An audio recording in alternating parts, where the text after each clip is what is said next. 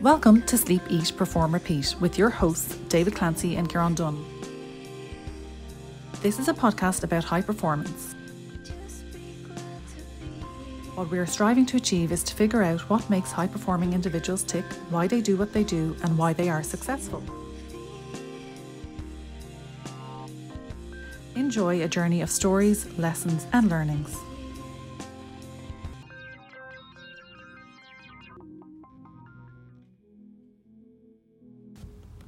Welcome to Sleep, Eat, Perform, Repeat, episode number 75. Today we spoke to Johnny Holland, former professional rugby player with Munster, now nutrition coach. We talk about how Johnny got into sport at a young age, an early thirst for competition, and how rugby came to the fore. We discuss why nutrition was important in those formative years, and how and why it became his second career after injury ended his rugby journey. Johnny gives advice on why the education of nutrition planning is crucial to understanding what fuels your body, and compares amateurs versus the pros. Also, it is very fascinating to hear Johnny shed light on gluten-free diets. Think Novak Djokovic. Find out more about Johnny at Johnny Holland 10.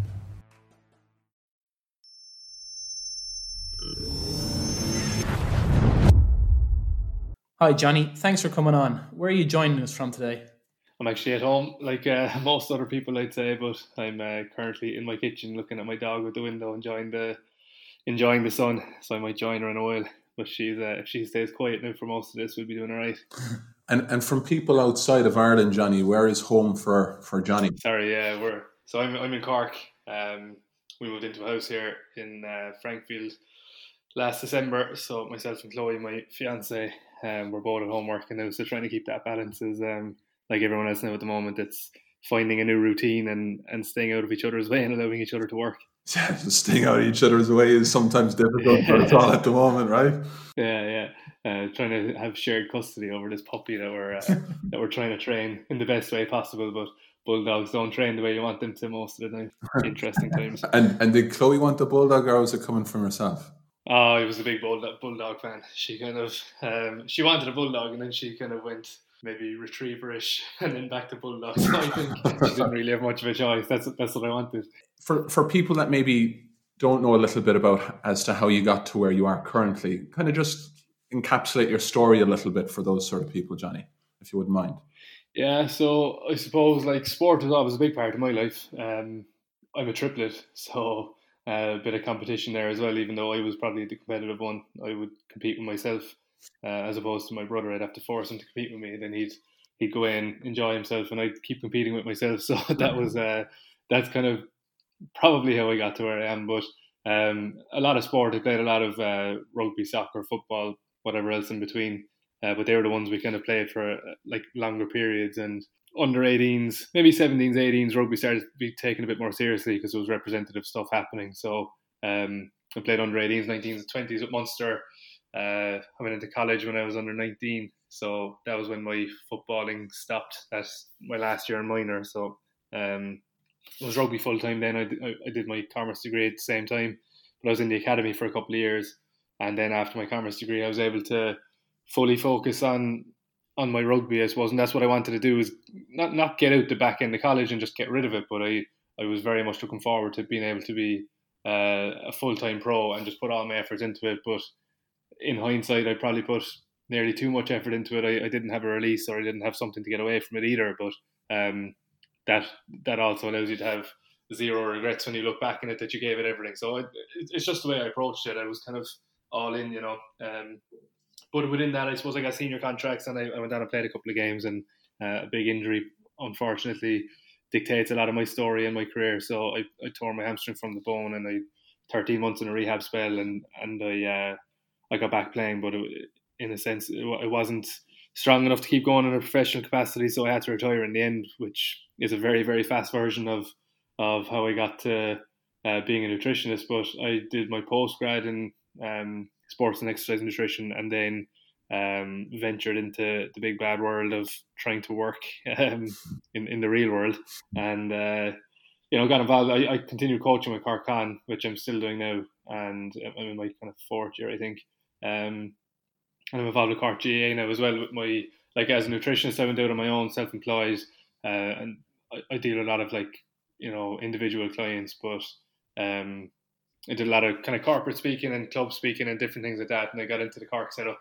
So I'm kind of in my my second year with the senior team there. I kind of dabbled with the under-20s the year before that, so it's something that between coaching with Cork on and being involved with both the hurling and the football with Cork, there's a lot of dressing rooms that you'd be a part of and different cultures, and being able to experience that, I think is quite important to have that kind of skin in the game and see it up close as well.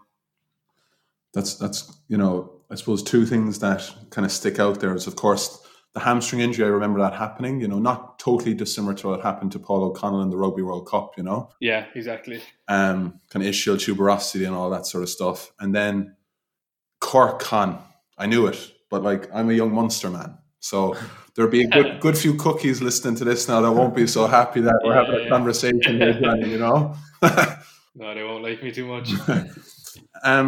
Nutrition. Talk to us a little bit about, yeah. Kind of why did you kind of decide to go into nutrition of all things? You could have gone nearly anywhere with after rugby, I suppose, and commerce behind you. What piqued your interest about food and healthy eating and all that? It was probably it was a massive interest of mine anyway, and then that got piqued by becoming a professional or even being in the academy. And I was a smaller lad anyway. I don't want people to get sick of hearing that, but I was smaller trying to play rugby. Like, I wasn't a big guy. And you do have to manage yourself, and you have to put on muscle mass and become a senior player, I suppose. So that's definitely a part of it. But it probably started even younger than that. It wasn't nutrition for size and muscle mass originally. Like, I was always kind of interested in health.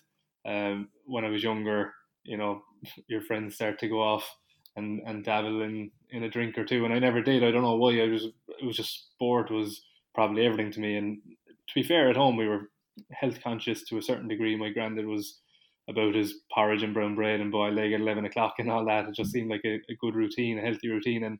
And definitely it was my mum that kind of brought that on to another level, where she's fairly health conscious. Now, it mightn't be in any professional capacity where she might not know everything that's going on, but she tries to lead a healthy lifestyle and an active lifestyle, and that's just probably been passed on to us quite a bit. So that's where it came from. And then with rugby, not being the biggest guy in the world and I just really enjoy exercise, and it all kind of filters in together. So and then it kind of got peaked even more when I was injured, So there was a part of it trying to become bigger, faster, stronger, perform well, and then when I was injured, I was trying to do everything I could to get back to the same level that I was at and even better. So nutrition was something that I really, really focused on, and it was something that I just really questioned a lot. Like, in the gym, I would have questioned why these reps, why that weight, why this and that.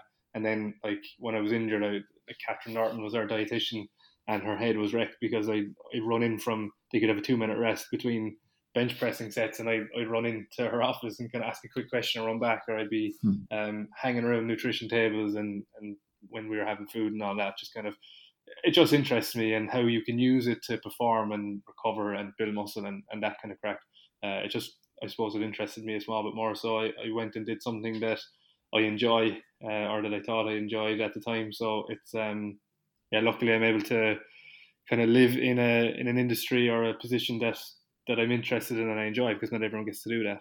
And when people come to you, like, what do they look for mostly? Are they asking about diet, or are they asking about, I need to just totally revisit what I'm doing? What's the most common sort of questions that people ask when they're coming to you?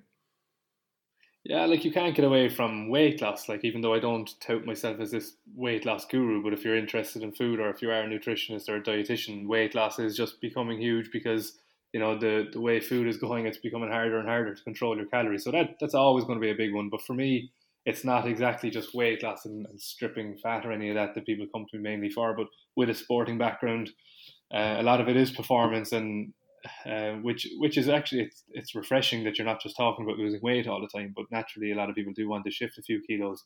So it can be sports people, a lot of rugby players obviously, and then dealing with everything in between. But sometimes, like, a big thing that I hear is just a routine, and people will say, I don't know what to eat and when, and you kind of filter through, well, we'll deal with what to eat first and when to eat it afterwards, because that's less important than what to eat and the total food or total calories that's going in, So some people just want to find their routine and have something to stick to, because they don't know really where to start. And I like decision making and people to understand it and to educate themselves. But sometimes getting something on paper and getting them to follow a routine is the first step to it, and then trying to get them to understand the ins and outs of it is a long term kind of where they're going to learn and keep it up themselves. That's where they're going to gain most from.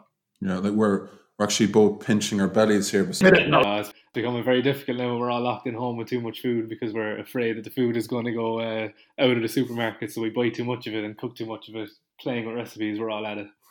That's it. I'm trying different recipes. That's my excuse. Yeah, it's not beer and crisps, like, is that? Butter and salt. Yeah. Johnny, you touched on something in terms of your rehab. You took a focus on nutrition, and it's something that's not often in the spotlight of recovery, and that nutrition normally trails behind. What sort of lessons do you think you learned during that rehab spell?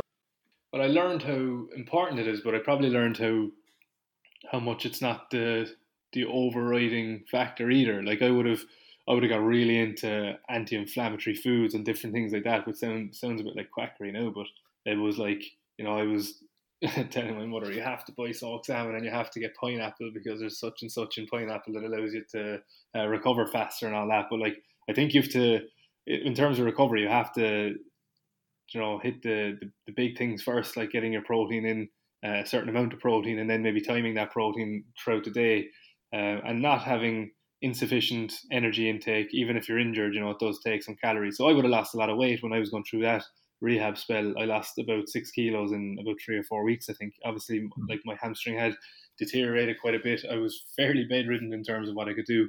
Couldn't touch it was my right leg, and I couldn't touch my right foot off the ground. So I was non-weight bearing for a long time. Not a long time for me. It felt like a long time, but definitely 4 to 6 weeks of crutches and a brace. But I'd be a guy who has to exercise to keep a bit of weight on anyway, and I was operating probably above a natural set point for me. So that weight just kind of came off fairly quickly, and it's a hard one because you're trying to get enough calories in to recover and to maintain weight, but then you're not exercising. So how do you balance it between getting enough calories in and trying not to put on any weight? So but then like in the recovery, obviously I talked about anti-inflammatory foods. I was onto something in a sense with antioxidants and vitamins and minerals and all that kind of stuff, but I probably really tried to zone in on it being like anti-inflammatory, thinking about my hamstring and the inflammation around it, and just really getting obsessed with that. Like, whereas in hindsight, it's just not exactly how it works, Coming from your background, professional rugby player, always really interested, asking questions, curious. Do you have any vices? You didn't drink a lot of alcohol, but is there something that you're maybe not willing to admit to the wider public over a podcast, but is there something that you're kind of like, that's a demon food, I shouldn't have it? No, like I would have been very bad at times. Like when I was under 18, I remember not eating, for whatever reason, chocolate. I didn't eat it from Christmas Day to Christmas Day, even though I was a big chocolate person. And then chips, I think I didn't eat them for a similar period of time. It's mad stuff. I just took things to an extreme too often, but I kind of went through periods like that. And then when I was playing, it was always like even though I would try to eat as healthy as possible all the time, I always had my Saturday where I'd have a takeaway or I'd have something more enjoyable. And that's something that we continue to do, myself and Chloe. So I would have done that from definitely like under 19s, 20s. Unfortunately, I'm starting to talk about 9 and 10 years ago now. I don't like when you can speak in decades because it starts to feel like I'm pushing on, but it's not great when I can speak like that. But it's something that I've loosened up on in terms of like I can actually eat some food that's enjoyable and for taste, as opposed to in my rehab spell eating sweet potato, chicken and broccoli on repeat. It was just there's more to it. I was trying to put on weight a lot of the time as well, and I was getting up to what I tracked as 5,000 calories, which I think would have been accurate enough to how you can track on these kind of devices. But like I learned even during that rehab that, eat a bit of peanut butter and stop adding more sweet potato to your day. It just makes life a lot easier when the food volume isn't as high and you can get the calories in a more calorie dense way, So I definitely have vices. I'll eat a pizza, I'll eat some burgers, chicken wings. I'll definitely have them, but in a more controlled way, or kind of I know how much I'm going to be having it like in any given week. And I think dealing with kind of people that aren't professionals, that aren't living on extremes and aren't kind of high performing sports people, but like the everyday client that I'd have, these are things that they have in their day, and I've had to learn to have some empathy, or to think like a normal person in a sense as well. Like chocolate is a part of someone's day, and if you can ask them to change from a Coke to a Coke Zero, or from 2 bars of chocolate a day to 1 bar of chocolate a day, it sounds funny, but like I would have put chocolate into meal plans at one stage, and it kind of like, if you looked at it objectively with no context, you'd be like, this is mad stuff. But if it depends on the person, how much have they been eating before that, and how much would allow them to lose weight by just cutting it down a small bit, so it's definitely not just kind of eating fruit and veg all day every day. There is the everyday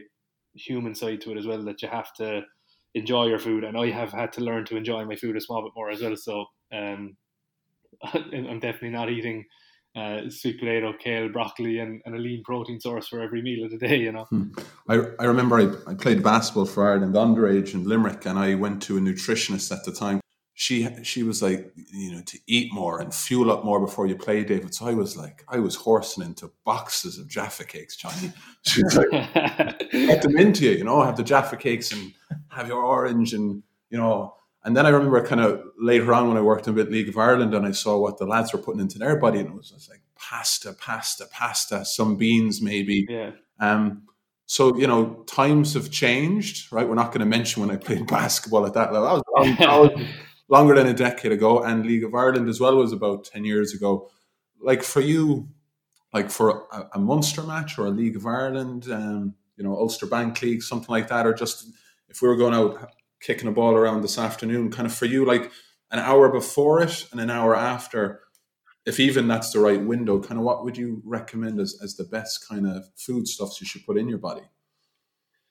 Yeah, like if you think about what you're like the makeup of the food when you're performing, it depends on what the performance is. So like if it's a match, an 80-minute match, or underage, can be 60-minute matches and things like that.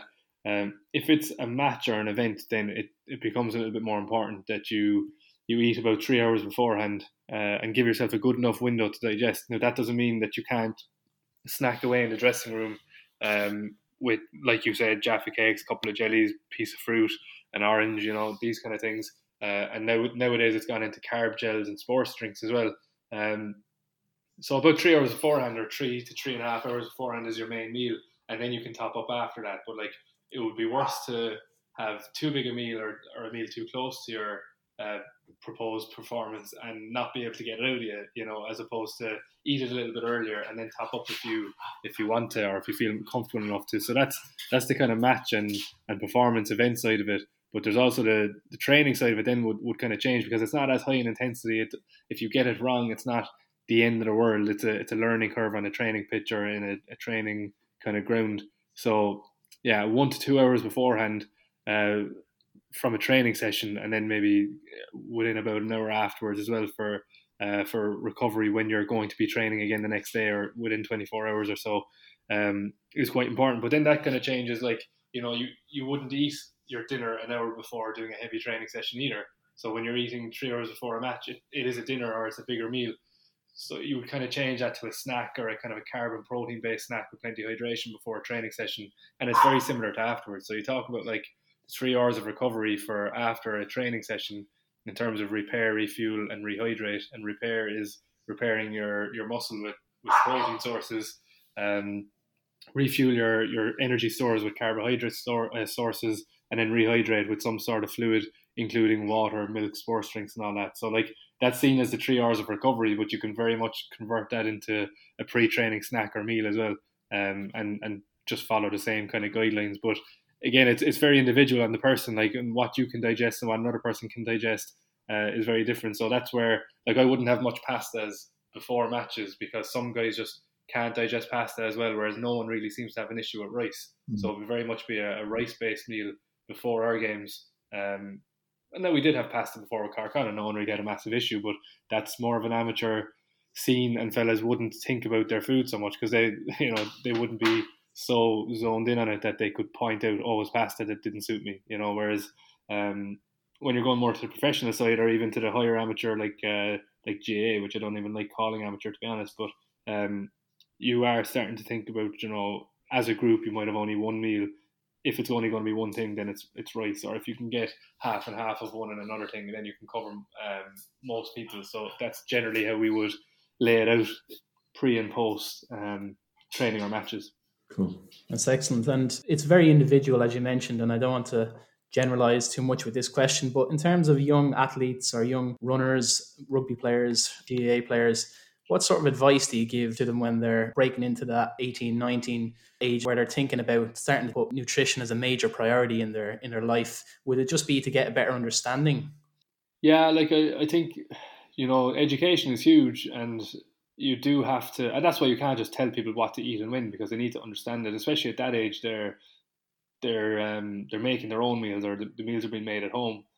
So, if, in a professional context, the meal is given to them. It doesn't really matter what kind of combination of foods within that meal they choose, because most of those foods should be what's right for them before a game. Whereas amateurs or young fellas, they have to do it all at home. So they have to have the understanding, as in when you're in a professional setup, the meal is at a certain time because you have to show up at a certain time and it's just put up in front of you. But if you don't understand that it's between 3 and 4 hours beforehand, in the amateur game or club game, sometimes they might have to feed themselves, and then they're starting to think, oh, what do I have normally, or what time do I have it normally at? And if you can kind of get across to them that it's 3 hours beforehand for a reason, and then you can kind of have your snacks after that, they get the understanding of it and they can apply it to any game, and you'd see that in the kind of GAA club scene where they could play on a Saturday morning in a challenge game, or a Sunday morning in a challenge game, but then championship might be anywhere from 2:30 to 5:30 to 7:30 down in one of the bigger stadiums. So they have to be able to apply these things to their own situation and context. So understanding it is vital. But when you talk with more young kind of boys and girls, in a sense, they have to get consistent with some of their meals as well. So you see that there's a lot of erratic patterns. They don't have certain times of eating. They don't really think about it until they're hungry. They don't really plan ahead. They're not as organized. And this is probably across a lot of aspects of your life when you're that age. So trying to get a little bit of a structure and routine and knowing what you're eating is quite important. But you'd obviously hit the big things again, like getting enough protein into their diet, but actually getting enough energy into their diet first, and energy from good sources, that is sustained energy, enough carbohydrates. A lot of people that age probably don't eat enough carbs for the amount of activity that they have going on. They're probably playing with a school team or a college team as well as their club, across a couple of different sports even at times. So trying to get enough energy into their diet so they're not running on fumes, and they're recovering well, and they're growing within that as well. You need more energy to grow as well as playing a sport. So it's very important that they kind of get enough in first, and then you can start to get picky on what they're getting in and the timing of it and stuff like that.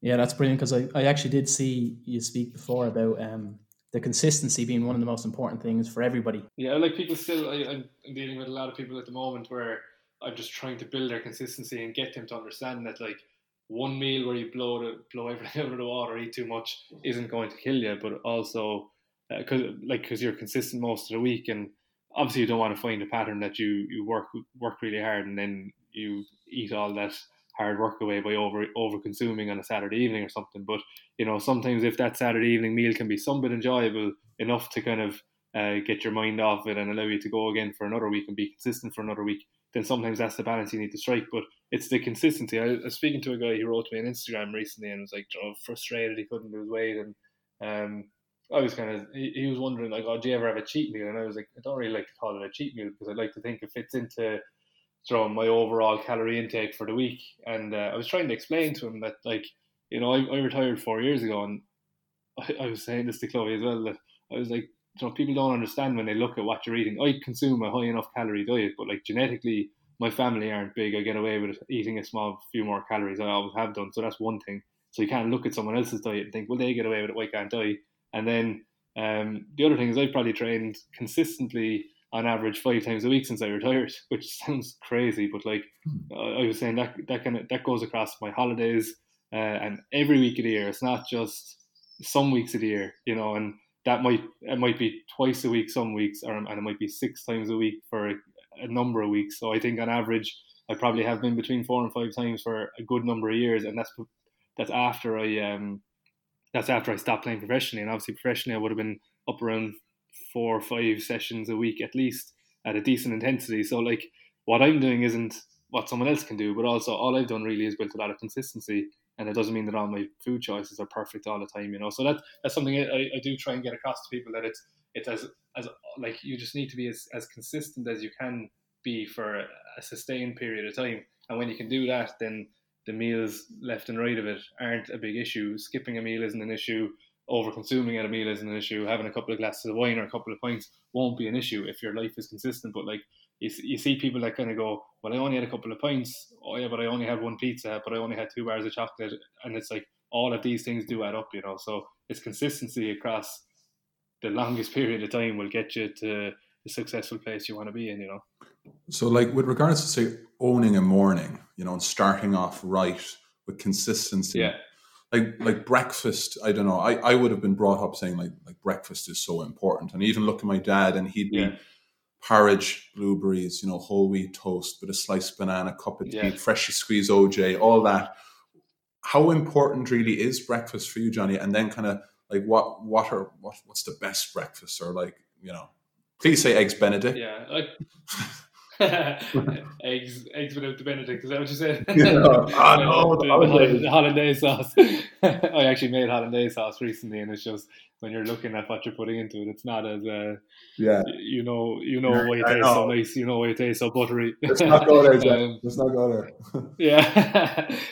But I'd be a big fan of breakfast from a personal point of view, but also for clients and athletes. In the athlete sense, I think it's very individual, but like, people will kind of take this intermittent fasting thing and run with it. And that's where the individual thing comes into it. Some people just don't like to eat breakfast, and if they don't like to eat breakfast, that's fine. But like, the people that tell you that, I think I work better when I don't eat breakfast, and then when you really drill into it, and they're hungry at nighttime, and they're really consuming a lot of their calories at nighttime, they think, and it's within within an overall total calorie goal. And that's fine, like, it's fair enough. But I think, people have oversimplified it in a sense. For athletes, traditionally I always trained in the daytime or the morning time when I was a pro. Like, so breakfast had to be eaten basically. You needed the energy for the day. Like, and if you didn't eat your breakfast, then you're running out of time of where you can actually get your meals in, because there's so much going on. So having a big breakfast to set you up for the day is a good idea. But then I'm coaching a lot of athletes now to train at nighttime. So if they really don't feel like having a breakfast, then I'll just try to get them to have a good high protein meal whenever they do start to eat. Hopefully it's not after lunchtime, and it's more towards 9, 10, 11 o'clock, and because they don't train until the evening time, then it's not the end of the world. But you'd also be thinking, you've trained hard last night, and now you're not going to eat any food from 8 or 9 o'clock through to possibly 12 o'clock if this is someone that's kind of trying to go down the intermittent fasting route. So there is a kind of a protein turnover that you want to get regular protein in as well, and that is an important part of the conversation. But a lot of the time, these people are intermittent fasting because they hear it's better, or they get leaner because of it. I was an athlete too, and I've tried these things in terms of going to Catherine in particular, saying, I want to try this diet, or this thing is good because I read one. It's not even an article; it could be a blog on some crazy thing online, and you think, oh, that's the gospel, So you start to try these things out. But I think it's probably, it suits more people to have their breakfast, because there's some research into it as well. And I know Alan Flanagan he's based in Surrey now, I think, but he's from Dublin, and he's got a lot of his research into kind of circadian rhythm and timing of food and stuff like that. And I know Danny Lennon is another guy who's big into the kind of chrononutrition, they call it, or the timing of food. And some of Alan Flanagan's research would suggest that eating more calories earlier in the day for the same amount of calories is better metabolically for you, and trying to front load your calories is better for you. So and then there's kind of more research to suggest that if you have a bigger breakfast compared to having those calories later in the day, then your hunger is controlled for more in the day. So it's very much context specific. If you say that I skip my breakfast and I don't get hunger, that's fine, and off you go for the most part. You're probably not missing out on too much. But if it creates a hunger that you just can't get rid of for the rest of the day, then it's probably a good idea to be organised and get up and have a breakfast. And a lot of the time it's just because people are kind of on the move and they don't have the time, or they don't prioritise the time to make that breakfast. So what I would try to do is kind of say, can you have a smoothie that you can just whip up in 5 minutes? The more you do it, the quicker it gets, or a Greek yogurt pot. maybe overnight oats or something like that you can kind of have on the move, and maybe get rid of this thing that, I don't actually like to eat breakfast, but what it really is that you don't like to organize and eat your breakfast. Some people don't have the appetite for it, and that's fine, so we can deal with those people. But a lot of the time I think breakfast is a positive thing for the person, unless they have really strong feelings on it. Very good. And so you've been a pro rugby player and you've transitioned to become the performance nutritionist for Cork GAA.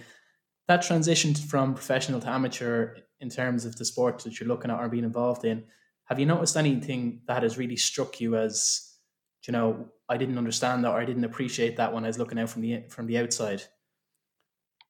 Yeah, so I started a job when I retired. I retired in September, and I started a job in about April the following year in 2017. Which I didn't really mean to be a full job. I was just looking to get a bit of experience while I was studying, and I ended up working there for a year. But I was coaching with Con at the same time, and I remember I used to go straight. It was in Little Island in Cork, and going home through the traffic and having dinner and getting back out to Cork on just didn't suit me. So I'd go straight from work, have dinner as the car was rolling through traffic. It'd be about 15 minutes, 20 minutes of traffic coming out of Little Island, so I'd have it ready to go, eat it on my lap, and get to training then ready to go.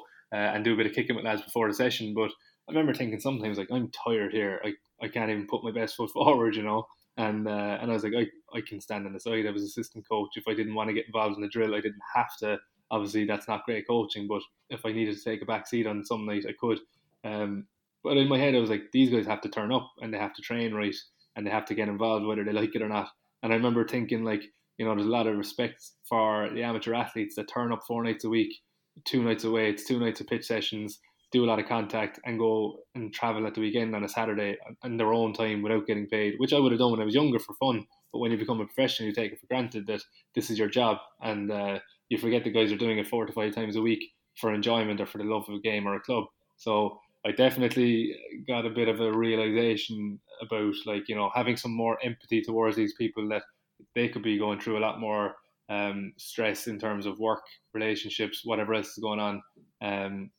And it's not just setting your whole day up around training sessions, So I think that allowed me to get an understanding before I went into Cork, because it was a small gap before I went into Cork there where I was coaching in Cork On, and it probably allowed me to get used to the amateur setup that I was actually used to anyway. I had been hanging around that setup even when I was with Munster, that I would have played a lot of games and played on and trained on Thursdays more than Tuesdays, but so I would have been used to the setup and just kind of understanding it a bit more from a player's point of view that doesn't have a professional background. And then going into the GAA, I suppose with Cork On you can get some young fellas and students, and you get the same with the GAA definitely, but kind of seeing that these guys are they're coming from, in Cork On they're probably living close enough, whereas with Cork coming from the big enough county in terms of the distance that people travel to the training sessions.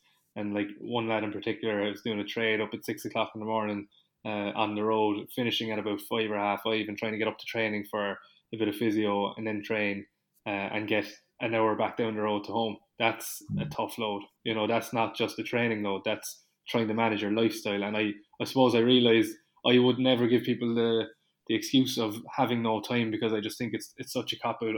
I like, even when I say to someone, I don't really have time for that, I try to correct myself and say I don't have time to prioritise that, because you do have time, but sometimes you don't want to prioritise, and you prioritise it somewhere else.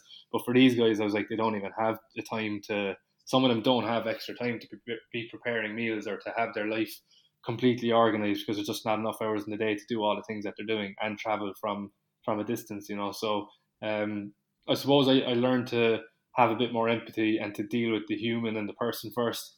As opposed to being that kind of headstrong professional athlete that thought, move mountains to get to where you want to go to. It's not like that for everyone. Yeah, that's great. Johnny, only another couple of questions there. I could keep going here. I suppose what I'm really curious about is, oftentimes people say variety is the spice of life. Okay. Whether we believe it or not, we've just been talking about consistency. So in relation to food, and colors on a plate and things like that, are you more of the type of, I know it's not sweet potato, kale and a lean protein maybe, but for the everyday person, for myself going home to my wife, do we unless we really want to do it, is it about kind of trying stuff all the time, or are you kind of the type that if you have 5 steady sort of regular meals that you've prepped religiously, but then try something funky once a week? Like, do you think that's a good balance? I think it depends on what some people love to prep meals and have everything laid out in front of them, no decision making at mealtime, and just get it into them. And I suppose I've kind of transitioned from nearly that to trying things out a small bit more. And Chloe's great for me that way, that she reminds me to be a person and not just a robot. That you can enjoy things as well at times. Like so, she's definitely challenged me to make meals away from what my own biases are. And then I've realized that I actually like a lot more food than I thought, even when it's like we'd like different kind of fruits and vegetables. So that's kind of opened up what I even eat. But for people, I think you'll see a lot that they're like, especially talk with the person in the office or people with their work routine, they'll say to you, I always have this lunch, I always have this breakfast, because that's just what I know is the easiest thing to have. And then they can change up their evening meal. They get home, they can, play around with the food a small bit more. They have a bit more time in the evening. Some people do now. Obviously, some people have kids to go home to and they have to lash something on, and hopefully they'll find a healthy alternative there as well. But people kind of say, I have the same breakfast all the time. Like, is that an issue? And it's not an issue at all, because it's not the same. Your breakfast foods and colours aren't the same as your lunch and dinner foods and colours. So once you have a variety throughout your day, then I don't think it's an issue. But if you're eating the same food all the time, then obviously you would try to bring a little bit of variety into it to have a diversity of nutrients, basically, and make sure that you're not missing out on any nutrient in particular. But like, once you eat a variety of foods, you don't really need to think about that too much. So like, I think for most of us, we will have a different evening meal a lot of the time, and lunches might be prepped or breakfast might be the same thing and get out the door. So it very much depends on the person. But even if you're prepping all your meals, I was going through a phase where I have a stir fry for lunch and a bolognese for dinner kind of a thing. But I was having a chicken and a white meat with certain vegetables, and then I was having a lean red meat for the evening time with maybe different vegetables. So like, you can still cover a lot of bases, but you don't want to be eating a bagel with eggs in the morning, a bagel with chicken for lunch, and a toasted bagel or pita for dinner. You know what I mean? Try to get some rice, pastas, potatoes, and different carb sources, and ones that carry different vitamins and minerals throughout your day. So obviously we spoke about that consistency. Consistency doesn't really mean that you have to have the same thing every day. I think that routine is good for people. So if they have a certain breakfast that they like to have most of the time, you'll find then that they do have their eggs Benedict on a Saturday morning, or they have an omelette or something that they have a bit more time to cook on their Saturday and their Sunday. It turns into more of a brunch. So like, across the week, you will have enough variety that you don't need to change every meal.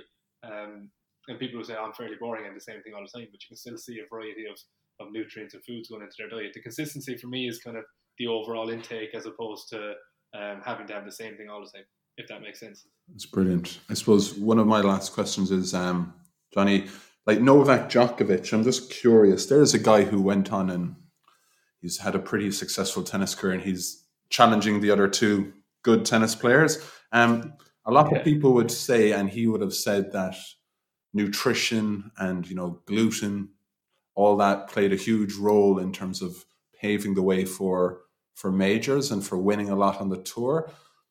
How much do you buy into that? Do you think like that has been a huge factor in Novak Djokovic's success, or is it not really as much as we all kind of think it is?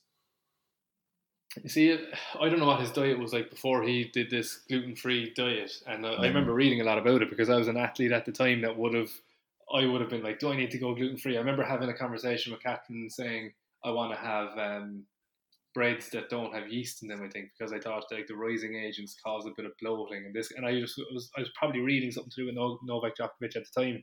Crazy stuff, really. But a lot of the time when someone tries to add diet, they probably haven't looked at lifestyle factors, and now we're looking at a lot of different lifestyle factors, including their nutrition. So if he went from a diet that wasn't really looked at to gluten-free, maybe it was the gluten, maybe it wasn't, but maybe it was the structure that he put on his meals, the amount of energy that he was getting into his meals, the recovery from the vitamins, minerals, extra protein, whatever it was.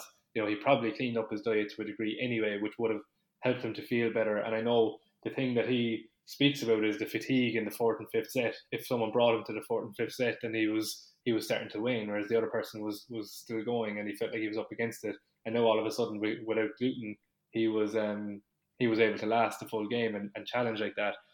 Maybe it was because he was now able to get enough carbs in that didn't upset his stomach. Maybe he is a celiac. I don't know, but a lot of the time when people change their diet, they end up just taking on a lot of healthy habits as opposed to just one thing. But they'll still say, I cut out bread and that's what happened, or I cut out potatoes and that's what happened.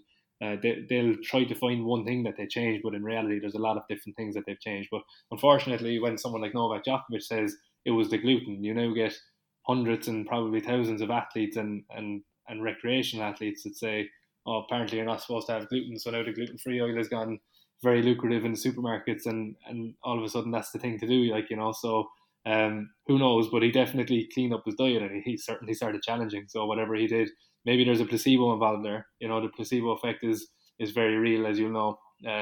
You can do a certain technique with physio as well, and you might know in the back of your head, well, there's not much evidence for this, but the person goes away feeling 100% and they can train better. So if they do and it causes no harm, then off you go and feel better, so if you can induce a placebo effect by telling a person there's a bit of magic in this diet and it's causing them no harm, then I don't see an issue with that either until they figure it out and they think they've lost their powers in a kind of a Space Jam sense. Then obviously we'll avoid that kind of magic in the magic sponge. Yeah, exactly. So I think like when people who say, I went vegetarian and I actually feel way better. Yeah, because you've gone vegetarian, you've actually added plants to a diet that you've never had plants in. You could have probably kept the lean meats and added more veg and still felt better. So again, I hate just keep going back to it's individual. Like not everyone can go gluten free or follow a celiac diet and feel 100% after not feeling 100%. So it'll work for people who are celiacs, or maybe like I said, some people just pasta doesn't agree with them, certain breads don't agree with them, and if you can take them out of your diet, you're going to start feeling better. So there's probably a lot in it, but whatever he's done anyway has started to work for him, definitely. Excellent. This has been hugely valuable for the listeners, for me and David. Where do people find out more about what you do and the services you provide? Yeah, so I've got a website, it's www.johnnyholland10.com, which I am very poor at updating, but all my information is on there and my services and stuff. But I'd be a lot more active on Instagram, johnnyholland10.com, or johnnyholland10, sorry. And Twitter I use more for kind of the rugby side and my writing with RT to kind of retweet that and get it out there. But it's Johnny Holland10 there as well, so I'm fairly consistently getting across my social media with my username, Johnny Holland10 on most things. Brilliant. Obviously 2020 is throwing plans and everything up in the air a little bit, but let's say we're to meet in 5 years. Whereabouts do you see yourselves? Where would you like to see yourself? Furthering my education anyway, maybe getting up the back end of that. And do you know what? Who really knows? Because I saw something on social media recently saying, think back to 5 years ago. Did your life turn out the same way as what you had planned? And mine certainly didn't. Anyway, 5 years ago, I was on a nice trajectory playing professional rugby. So I think my own situation will tell you that you don't really know what happens in 5 years. But I'd like to think that I'd be on the path to becoming a better coach in terms of nutrition and rugby. And hopefully after bettering a lot of people's, or helping to better a lot of people's lives with individual clients from a nutritional aspect, but who really knows where it's going to be. I'd like to just keep developing my own business and keep taking the opportunities that pop up and see where it takes me. Excellent. Finally, we ask this question to all of our guests who come on. So who better to ask than a man who's been involved in pro rugby, in elite GAA, in circles, and obviously a very high performing business you have yourself. What does high performance mean to Johnny Holland? I'm not going to say the word consistency, but that's a very tough question. But I think like high performance, for me, anyone who's in a high performance situation, I think they find it very hard to switch off anyway. So if you reverse that one, yeah, they do need to switch off a bit more, and mentally you need to have that switch off. But I think if you flip it around, they're always thinking about what the process is and where that process gets them in terms of the outcome. But to live by that process, you need to have a very balanced lifestyle with good habits, whether that's nutritional habits or exercise or recovery habits, if that's a sporting context. But high performance in terms of work and leadership qualities and all that kind of stuff, I think it means that you have to be nearly always on, if that makes sense. Not always on, but nearly always on in terms of following the process that it allows you to achieve the outcome you want to achieve. So for me, my high performance, I would have, fueled myself for training, done the training, come home, recovered from the training session from a nutritional and recovery technique point of view, like whether I was going to a pool or doing massage therapy or whatever it was. And then in the evening time, I was still thinking about my food and preparing for the next day. So like, I feel like it's something that you have to kind of live your lifestyle around if you want to be a high performing person. And that probably goes back to the consistency of it. Like a lot of people who try to perform better or achieve something will go hard at it for 2 or 3 weeks, but maybe take 80 to 90% of that effort and do it across a much longer period of time, and you will get to a high performing place a lot smoother and easier, I would think. So something along those lines of an answer anyway. Very good. Johnny Holland, 10. Thank you very much for taking the time today to speak to Kieran and myself. Again, thanks a lot for your time. Really learned an awful lot there ourselves, but also our listeners. Like I said, we could be doing this for 3 hours. It's so great to tap into someone with your expertise. So wishing you all the best. Stay in touch, and thank you very much again. Yeah, thanks very much. Thanks for having me on. Thanks, Johnny. Thank you for listening to today's episode of Sleep, Eat, Perform, Repeat, a story of high performance. This was brought to you by Hauora, a whole person wellbeing company founded and run from Dublin, Ireland. Find out more at hauoralife.com, spelt HAUORA life.com. Please rate, review and share the podcast. Some people want it to happen, some wish it would happen, others make it happen. The GOAT, Michael Jordan.